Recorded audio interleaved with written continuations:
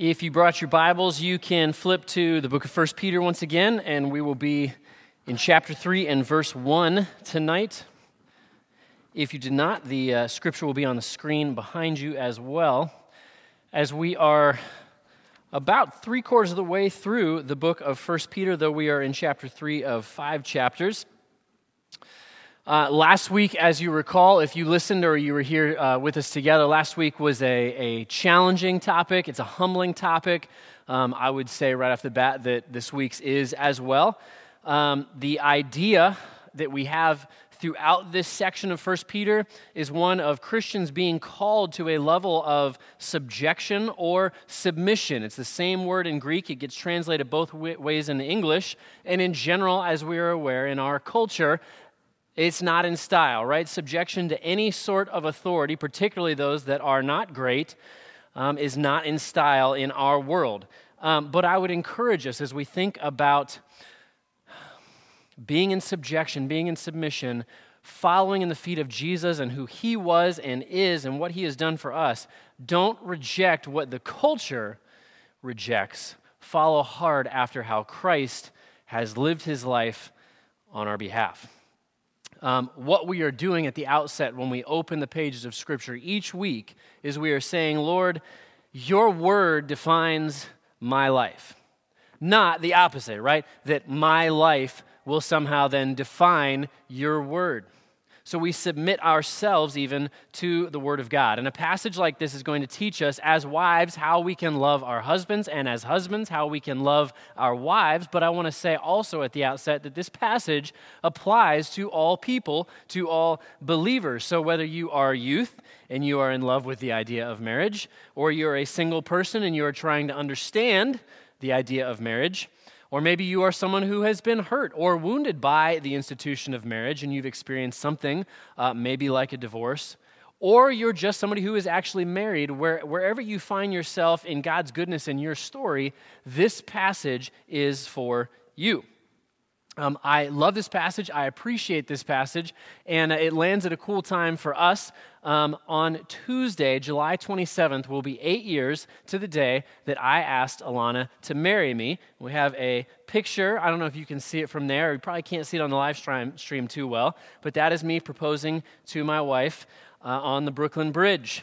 It was a special moment.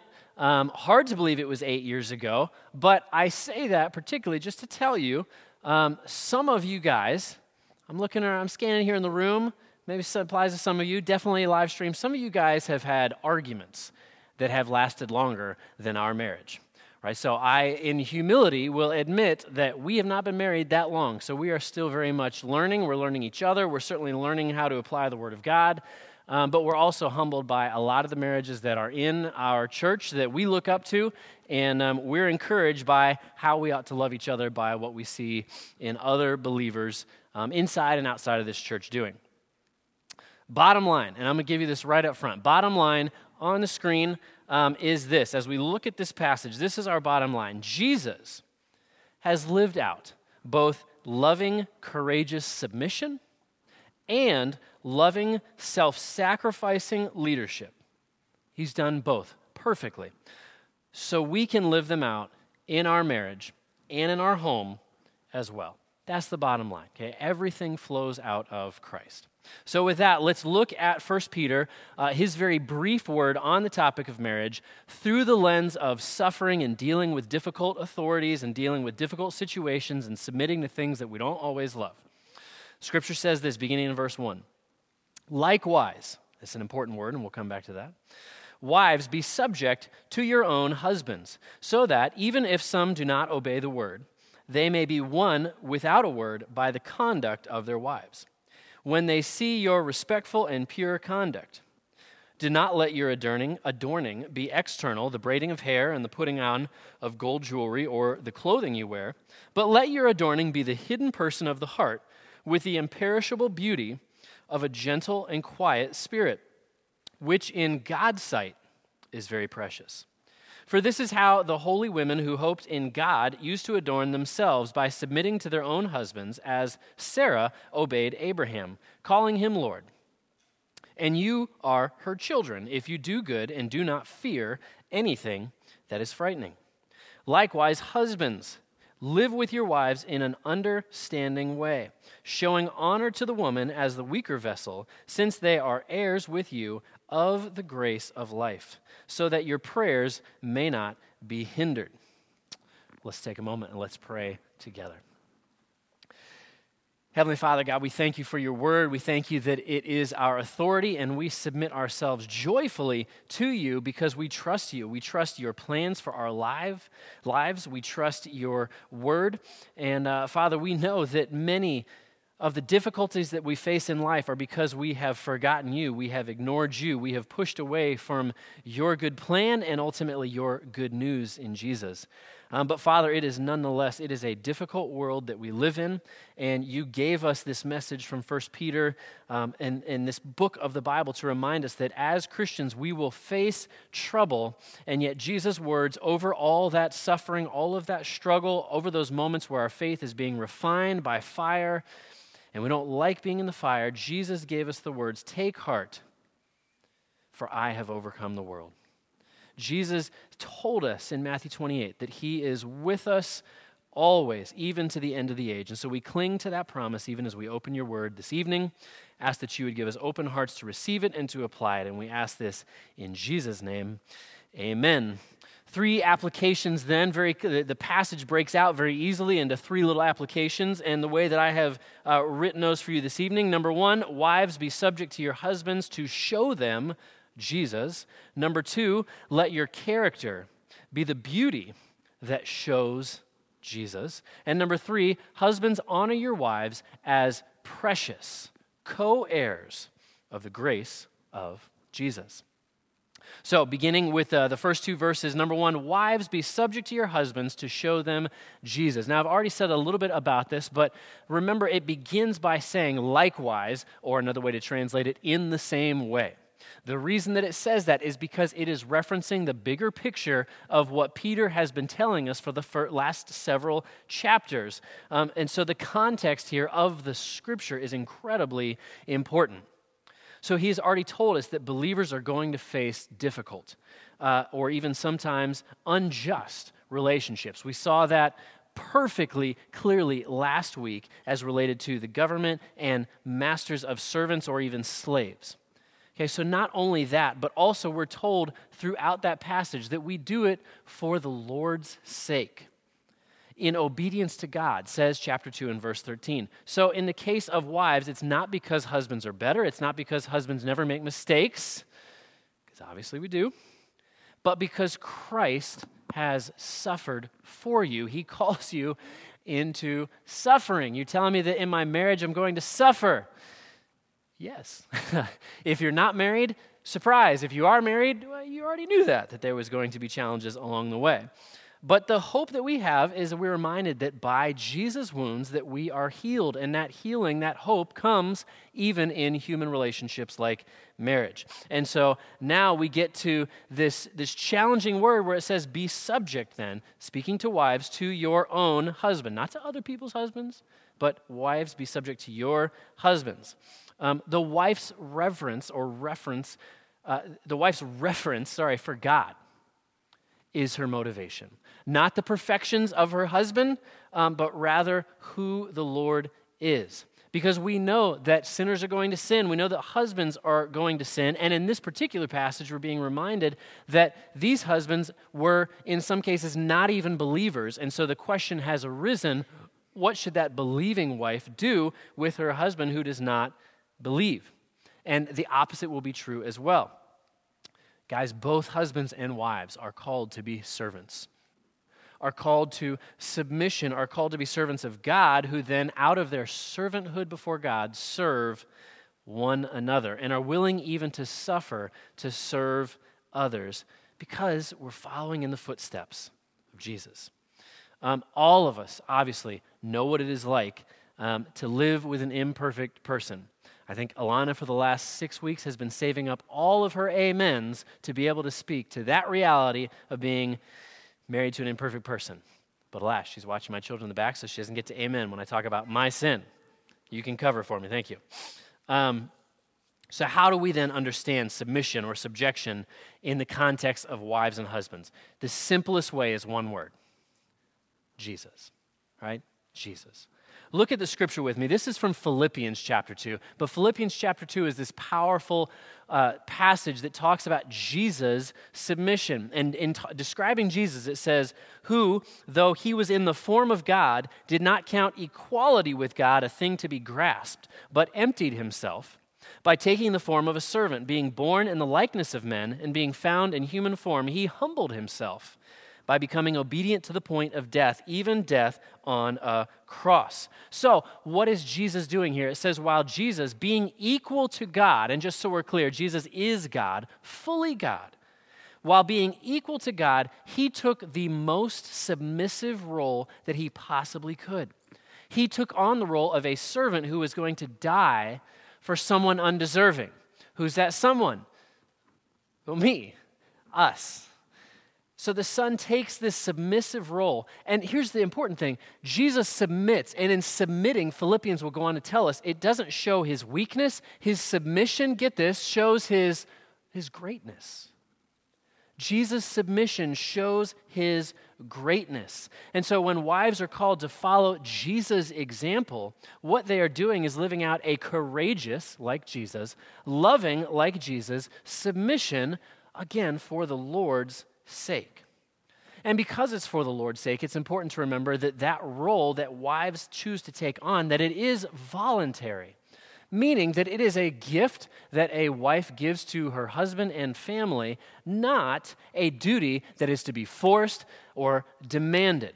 And you can see that those would be a very opposite experience. But to get the full picture of what's going on here, I think it's important anytime we talk about marriage that we really mine the scriptures for some of the other powerful instructions that are given to help us get a fuller picture. And so I want to look at just sort of the basics of marriage for an extra second. We know from the book of Genesis, at the very beginning, we're told marriage was made by God at creation, and it enters in a perfect world in Genesis 1 and 2. And there the scripture says, a man shall leave his father and mother and be united to his wife. And this is so important, the two shall become one flesh, that we view them now as one. We continue to understand from that passage and others that marriage then is a covenant, which means a promise that you do not break. God is ultimately the only one who can make a perfect covenant promise, but nonetheless we are called to imitate him in that. Marriage is a covenant and not a contract. It is a covenant in that it reflects the love that God has for us and not a contract that reflects really much of what we've seen in professional sports in recent times. I finally have gotten the chance to watch the 10-part miniseries on Netflix, maybe you've seen it, about the Chicago Bulls. And one of the themes that runs through that 10-part miniseries is the tension over contracts between Jerry Krause, who is the general manager, and among others, Scottie Pippen, who is the player. And they cannot ever come to an agreement, and it rips their relationship apart. It rips the team's relationships apart because it's a contractual relationship where they, and you see this in their relationship, that they're constantly looking for loopholes. They're looking to protect themselves. They're looking for me first mentality. I want my money. Both of them are fighting over money in that way. They're both looking for ways to sort of bail them out, looking for clauses to escape and excuses to walk away. And so often, particularly in American culture, we will approach marriage as a contract. But the scripture says it's a covenant. It's a promise, just like God has promised us. So when I stood next to Alana 8 years ago, and we committed to one another in marriage, in the middle outdoors of Hurricane Sandy, we stood before God and some very wet and soggy and windblown witnesses, and we said these words, I do promise and covenant before God and these witnesses to be your loving and faithful husband, in plenty and in want, in joy and in sorrow, in sickness and in health, as long as we both shall live. And we weren't perfect, and we messed that up all the time, both of us, but we resolved by God's grace to commit our whole lives together in a covenant relationship. She, in that moment, and every day since then, resolved to trust me as the imperfect human leader of our marriage and our home. And I resolved, as that leader, to put her first as the lead servant in our family. Before even my children, that I would put her first. And we resolved together that Jesus would be the head of our home. Who's the head of your home? Jesus. We're not perfect, but that is what we're trying to do. The scripture goes on in Genesis 1 and 2 to tell us that men and women are equal. And this is incredibly important because generally when people approach this scripture, what they immediately feel concern about is, are you saying that men and women are in some way unequal? Very much no. The scripture says God created man and woman both in the image of God. And that reality is so important, particularly in our culture and context and day, but it's very important here in this discussion as well. Men and women both equally made in the image of God, which means they are equally loved by God, that they are equally valued by God, equally called, equally gifted by God, the Creator, and equally, interestingly, in Genesis, given dominion over the earth, to rule over it as God's hands. And also equally sinners, equally with access to the grace of God. So husbands and wives then are equal, called into this covenant relationship, and have complementary roles. Well, where does that come from?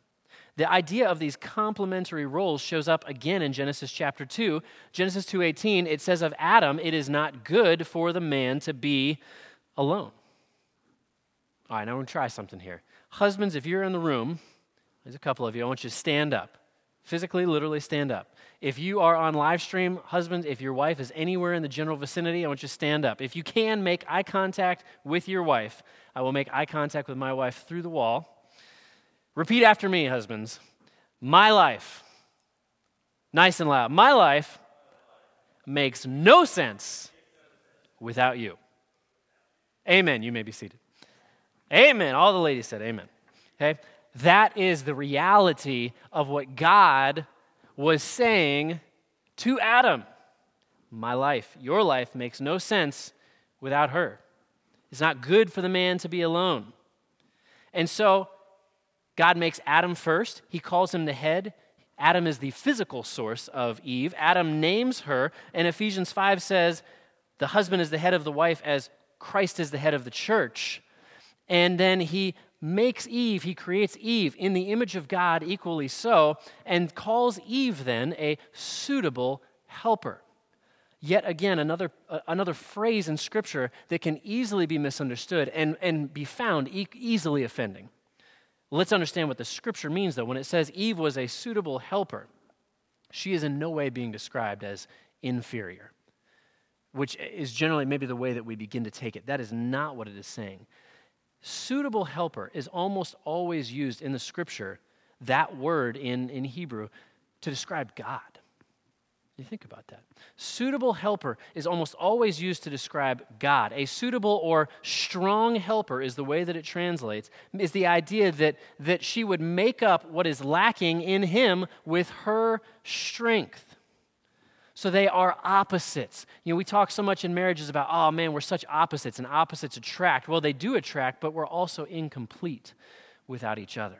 And so that is what God is hinting at here, that we are two pieces of a puzzle, that yes, we are messed up puzzles, but that we fit together and we're stronger together than we would ever be apart. And that structure that God created was perfect until the fall and until sin messed it up. But yet God continues with that structure, even in the fallen world that we live in today. And so husbands leading and wives trusting that leadership will mean that husbands use their leadership to put their wife first. And this, again, we so often miss that reality. For a husband to lead means that he is going to put her first. See, I am on my own often very unworthy of Alana's respect or submission, to use the word of Scripture here. And my responsibility as a husband is, by God's grace, to do my best to live up to that. But I will admit to you that I will and I do fail at it, even as she fails in her own sins as well. But husbandly leadership that is done well is leadership, guys, I believe that your wife will appreciate. Husbandly leadership done well is leadership that a wife will be happy to follow in. Happy to follow in. And that is so incredibly key. Ephesians 5 says again, husbands are to love their wives as Christ loves the church. Well, what did Jesus do? He gave himself up for her. And that is what we are to emulate. So, very practically speaking, husbands and wives, we make decisions together, always together, with mutual discussion, mutual submission, mutually in prayer, together and apart, working together. That it doesn't mean that husbands get to win the argument. There's no automatic victory in that. And what's interesting is Peter does not go into detail. He gives the particulars, he gives the command on purpose, I think, and encourages believing husbands and wives to follow the Scripture and then work it out between them how exactly they're able to apply the particulars of God's Word in submission to God and in grace towards one another. Just to cover all the bases, does this mean, as we read 1 Peter here, does it mean that a wife or a husband should stay in a marriage where there is abuse or infidelity? No, absolutely not. Matthew 19 and 1 Corinthians chapter 7 both make that abundantly clear. Certainly we want to see repentance, and I have seen marriages in which those circumstances took place, and there was repentance, and there was forgiveness.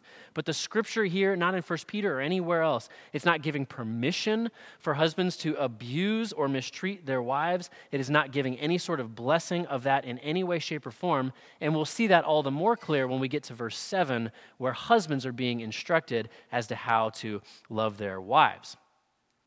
The other part, to finish out this, just looking at wives here, is that Peter adds this bonus idea that they are specifically doing what they're doing to show their husbands Jesus, so that they may be one, is the language that Peter uses. And the instruction is specifically here for wives to be used by God to bring their unbelieving husbands to faith and for them to then submit themselves to God. This is, again, one aspect of many different applications of what Peter is saying throughout these couple chapters. If you remember earlier, let's look at 1 Peter chapter 2 and verse 12. Speaking to all believers, he says, "Keep your conduct among the Gentiles honorable, so that when they speak against you as evildoers, they may see your good deeds and glorify God on the day of visitation." So Peter's goal is that by your actions that you might live out so truly the good news of the gospel that people would come to know and believe in Jesus. And it's nowhere more personal than a wife being able to lead her husband to faith. Okay, so the instruction here from Peter is clear. If you become a believer, don't leave that most important of human relationships. Rather, remain for the Lord's sake in hope that God would redeem the heart of that spouse, that they might come to know Jesus. In this case, that a husband might be won to faith by the testimony of his wife, that a believer might see the behavior of their spouse and be transformed by the grace and the power of Jesus, and their lives be changed. Which leads us to number 2. And we're not going to spend too much time here on number 2, but look at number 2. Let your character be the beauty that shows Jesus. And this is verses 3 through 6 that I want to reread so we know where we're going. The Scripture says in verse 3, "Do not let your adorning be external, the braiding of hair and the putting on of gold jewelry or the clothing you wear, but let your adorning be the hidden person of the heart, with the imperishable beauty of a gentle and quiet spirit, which in God's sight is very precious. For this is how the holy women who hoped in God used to adorn themselves, by submitting to their own husbands, as Sarah obeyed Abraham, calling him Lord. And you are her children if you do good and do not fear anything that is frightening." Okay, so there are really 2 ways that you can misunderstand this little chunk of the passage. The first is to assume that this passage is giving a legalistic ban on all outward beauty. No beauty! That's not what the Scripture is saying. But it would also be equally incorrect to think that this Scripture, this command, can be ignored because it somehow feels outdated. Both would be a mistake. What Peter says is it's not about the external adorning. The point is, again, not a legalistic ban on makeup or attractive clothing. I remember listening to this exact passage preached in this exact room about 30 years ago. So I'm 8 years old, and I had a crush on another little 8-year-old girl who was in the congregation that day. And as I heard that portion of the passage read, I immediately began to judge this girl because she was wearing a really pretty white dress and had her hair braided. And I thought, oh man, somebody needs to tell her she is in sin right now. Well, why did I think that? Well, I was 8. Give me some grace. I was 8. I was obviously, at best, phenomenally spiritually immature. And that is the tendency of the spiritually immature to move to a legalistic point of view. And because I didn't understand, even bigger sense, that this scripture was speaking internally about a character of the heart that would then flow to the way that I looked on the outside, I didn't get it. Praise the Lord, I did not go up to her after the service and tell her to repent of her outfit. So it just stayed in my own head, and that was my problem to deal with. But the point here too, though, in the Roman Empire, as in our own day, okay, there was a massive tendency to dress in a way that was sensual and explicit. And what Peter is clearly and simply saying is, rather than making that who you are, make it about the internal beauty of godly character, which is vastly superior. This heart adorning that Peter speaks about in the Old Testament, awesome passage, simple idea, right? Proverbs 31:30. Charm is deceitful, beauty is vain, but a woman who fears the Lord is to be praised. Does this only apply to women? Of course not. Does it apply to men? Absolutely. But that idea of inner character being beautiful. The scripture here, Peter says that it's the imperishable beauty of a gentle and quiet spirit. Well, what else is imperishable for Peter? Well, the word of God is imperishable. So you can see that he's giving this very high value, but then he calls it a gentle and a quiet spirit. It's important to recognize next that gentle and quiet spirit is not a feminine trait. It's a Jesus trait. In fact, Jesus himself describes himself. In Matthew 11:29, he says of himself that he is gentle and humble in heart. It's the same words. It is also, this idea of a gentle and quiet spirit is actually one of the fruits of the Spirit that shows up in Galatians chapter 5, verse 23. Now, to be clear, there are not pink spiritual fruits for girls and blue spiritual fruits for boys, but rather just the fruits of the Spirit that we as believers are called to exemplify. Right? So in 1 Peter chapter 3, it's applied to wives. In 1 Thessalonians chapter 4, it is applied to all of believers. Certainly the same would be said of the fruits of the Spirit. The fruit of the Spirit that actually is in existence here is more often translated as the word meekness. And I have only in the last several years come to understand the power, the transforming power of exhibiting the Jesus Christ characteristic of meekness, which is knowing that you have the power, knowing that you have the ability, but having the discernment and the self-control to know when to use it. Certainly we can see the powerful Son of God, Jesus Christ, who chose to hang on the cross to die for our sins, would be the perfect example of meekness. But nonetheless, we can imagine how in the lives of godly men and women that this trait might be applied. To put it another way, it means that you let the gospel do your talking, as Jesus did. To let your faith in Christ be the mark of who you are when you do choose to speak. And it just reminds us that God's sight matters more. When God is looking, it matters more than when your culture is looking. When God is looking, it matters more than that person who is mocking and ridiculing you for following in the footsteps of Jesus. God's sight on you matters more. His loving fatherly care for you matters more than when people will attack you for trusting in him and his word. And that the fear of God ought to be what drives us, not terror, but humility before God. Rather, says the scripture in closing there, in fearing men. It's a powerful word for us.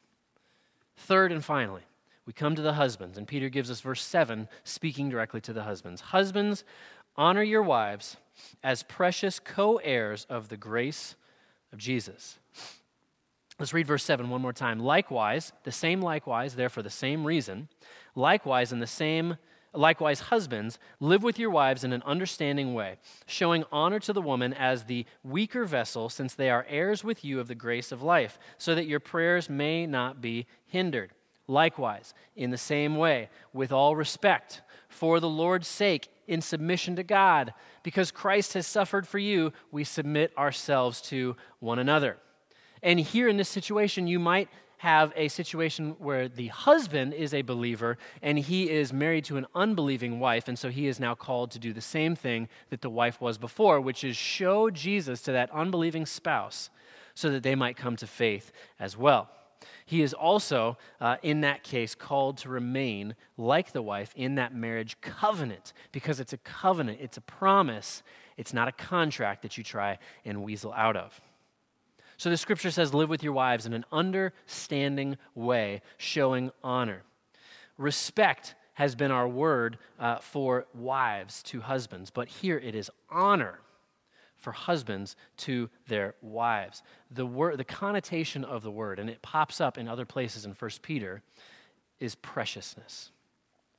That when I honor her, I am understanding, believing, knowing, feeling the reality that she is precious. She is precious to me. I love her. I chose her. I've given my life to her and for her, but also that she is precious to my Lord, my Father, who we both submit to, that God has called her Father, that God has made her in his image, that God loves her, that God sent his Son to die for her. So when I honor her, I understand that she is precious. She's important. She's the most important. And then it throws in weaker vessel, which again is one of those places where you sort of, it feels like stepping on an air, like, Peter, why'd you have to put it that way? In our culture, we hear that and we're like, what do you mean? Girls can run fast too. Girls can lift weights too. I get it. My wife can beat me up. I'm confident of it. But nonetheless, here what he's saying is weaker vessel. It's very simple. He does mean physical characteristics, right? The best way that you can think about this is we went on a date last night. So if we're out on a date, and this did not happen, but if some big guy comes up, he pulls out a gun, he says, I'm going to beat you up if you don't give me all your money. Alana, I hope her immediate response would not be, hold on, Ben, I've got this one.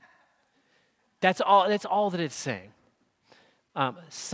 Some probably could, and they probably would, but that's all that he is saying here. There's also the recognition for Peter that in that culture particularly, which we don't see in this culture, but in that culture, women socially did not have the same level of rights or opportunities, and so he is recognizing that reality for them as well. What it means is knowing and caring for your wife's needs. Knowing and caring about your wife's feelings. Paul will say, love your wife even as you love your own body. That is the idea behind this preciousness and this concern for your wife, who Peter refers to as the weaker vessel in the relationship. The most important piece of the puzzle here, though, is what comes next, because he says, believing husbands and wives are heirs. She is heir, and they are co-heirs of the grace of Jesus. 1 Peter 1:4 tells us that this inheritance, it is kept in heaven for you, and it can never perish, spoil, or fade. And so that is what they're clinging to, the hope of heaven, the promise of eternity with God the Father, that we are co-heirs of that grace and promise. And out of that, we love and serve one another. What Peter is saying here actually flies in the face of a culture that believed in the inferiority of women. But what Peter is saying, she is a co-heir of grace with you. God's choosing and conferring of status as a royal daughter of God has been placed on her just like it's been placed on you. The Word of God, as we surveyed in Genesis all the way to Revelation, is the foundation of women's and of wives' preciousness and honored equal identity. It comes from the Scripture. Galatians 3:28, in Christ there is no longer male or female, you are all one in Christ, says Paul. And then Peter adds with this final just sort of practical application when he brings up prayer. And he's saying, men, if you don't honor your wife, not only is it going to ruin your relationship with her, it's going to ruin your relationship with me. If you want to pray, love your wife. But he's also just encouraging men and women to initiate and pray together, which is easy to say but hard to do sometimes. But what Peter is just practically reminding us of is that we have the opportunity to pray together. I want to think about Paul for just a second, though, to finish this out. I think what Paul adds to this conversation is so important. Look at Ephesians 5:25, just one verse in a very long section that Paul is teaching on marriage. But Paul says this: husbands, love your wives as Christ loved the church and gave himself up for her. Understand, guys, this is a much stronger appeal to abandon your own self-interest than was ever given to the wife. Husbands, lead by putting your wife first and yourself second. Lead by self-sacrificial love, loving her the way that Jesus did. Well, what did Jesus do? Jesus took the initiative.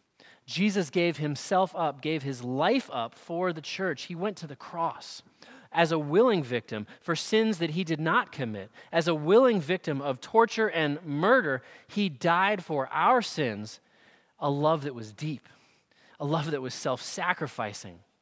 And the scripture is saying, and I listen to the word, and as an imperfect husband, I say, I want to love my wife the way that Jesus loves the church. I want my kids to see me love my wife the way that Jesus loves the church. I want my daughters, and I want my son to see that. To be a servant leader is another way that the scripture walks it out. Like Peter, who saw Jesus when he was going to be betrayed. You remember what he did? He took off his outer garment, he wrapped himself in a towel, he got down on hands and knees and did one of the most humbling things he could do. He washed the dirty feet of each one of the disciples. That is what it looks like to be a humble servant leader in your relationship. The Gospel of Mark puts it this way, chapter 10. But it shall not be so among you. Whoever would be great among you must be your servant, and whoever would be first among you must be slave of all. For even the Son of Man came not to be served, but to serve, and to give his life as a ransom for many. Husbands, sacrifice your own self-interests for the interests of your wife. Remember that proximity does not equal presence, so let's remind ourselves to put our devices down, get home on time, and wake up on time with our family. Ask ourselves the question, does our presence bring joy or does it bring stress in the lives of our wives and our children? Be good listeners. Don't always try to fix it. Don't tell your wife what to do, but watch out for her needs. Share the load, maintain your household together, raise your children certainly together.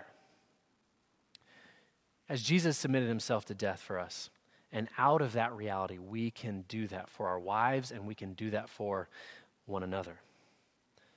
It's all about Jesus, right? The way that Jesus submitted and the way that Jesus led. We desire to follow in those footsteps, knowing that we will fail constantly, but there is grace and there is hope in Jesus, and we look forward to that day. The scripture tells us that our relationship with Christ is that he is the groom and that we are, as his church, the bride. The song Even So Come that sings about that reality that we get in Revelation 21 and 22, the end of the whole Bible, has become so much more powerful to me. In the last several years, our good friends Kevin and Megan got married 2 years ago, and the song that she came down to was this song, the song Even So Come. And so the song is playing, and of course, before the bride comes out, I and everybody else is looking at Kevin, and we're watching his face, and he's anticipating her arrival. And he's overwhelmed with emotion, and he's weeping, but he's weeping out of joy. He's waited for her. He's prayed for her before he ever knew who she was going to be, and now she is about to come through those doors. Right? And that is the way that Jesus' affection flows for his church. But at the same time, I couldn't see her, but I can imagine Megan, who is outside those doors waiting. But when the doors open, and Even So Come is booming on like the world's most state-of-the-art system with this incredible bass, and then boom, the song is playing and she comes out, and every jaw hits the floor as we see that bride come through the doors. And again, that is the way that Jesus sees us. Even entering heaven, the amount of affection that God has for us, we should be amazed at Christ's love for us. But there's the bride, and she's waiting outside the doors. And that is us too. As we live in this world and there is suffering, there is that reality of we are waiting for the doors to open so that we can see our groom, Jesus. We're waiting for that moment. And the scripture tells us that that moment that we close our eyes in death, we will reopen them immediately and we will see the groom. We will see the bridegroom. And I think it will feel 10 times more glorious than what I've just described. But we look forward to that moment. And that's why the book of Revelation, the Bible, ends with the words, "Come, Lord Jesus, come. Come. I'm ready. I'm ready. My hope is in you. Take me home." Revelation 21 says, "The Spirit and the bride say, 'Come.' Let him that hears come. Let him that thirsts come. Take the water of life freely." Maybe today is the day that you would say, "Father in heaven, I come to you. I know that I'm a sinner. I confess my sins, and I need the saving blood of Jesus. I need his forgiveness of my sins, and I want to know you in that same eternal saving way." The scripture says, "Come." Let's take a moment in prayer, and let's finish in worshiping our Lord Jesus and declaring, "Even so, come." Father,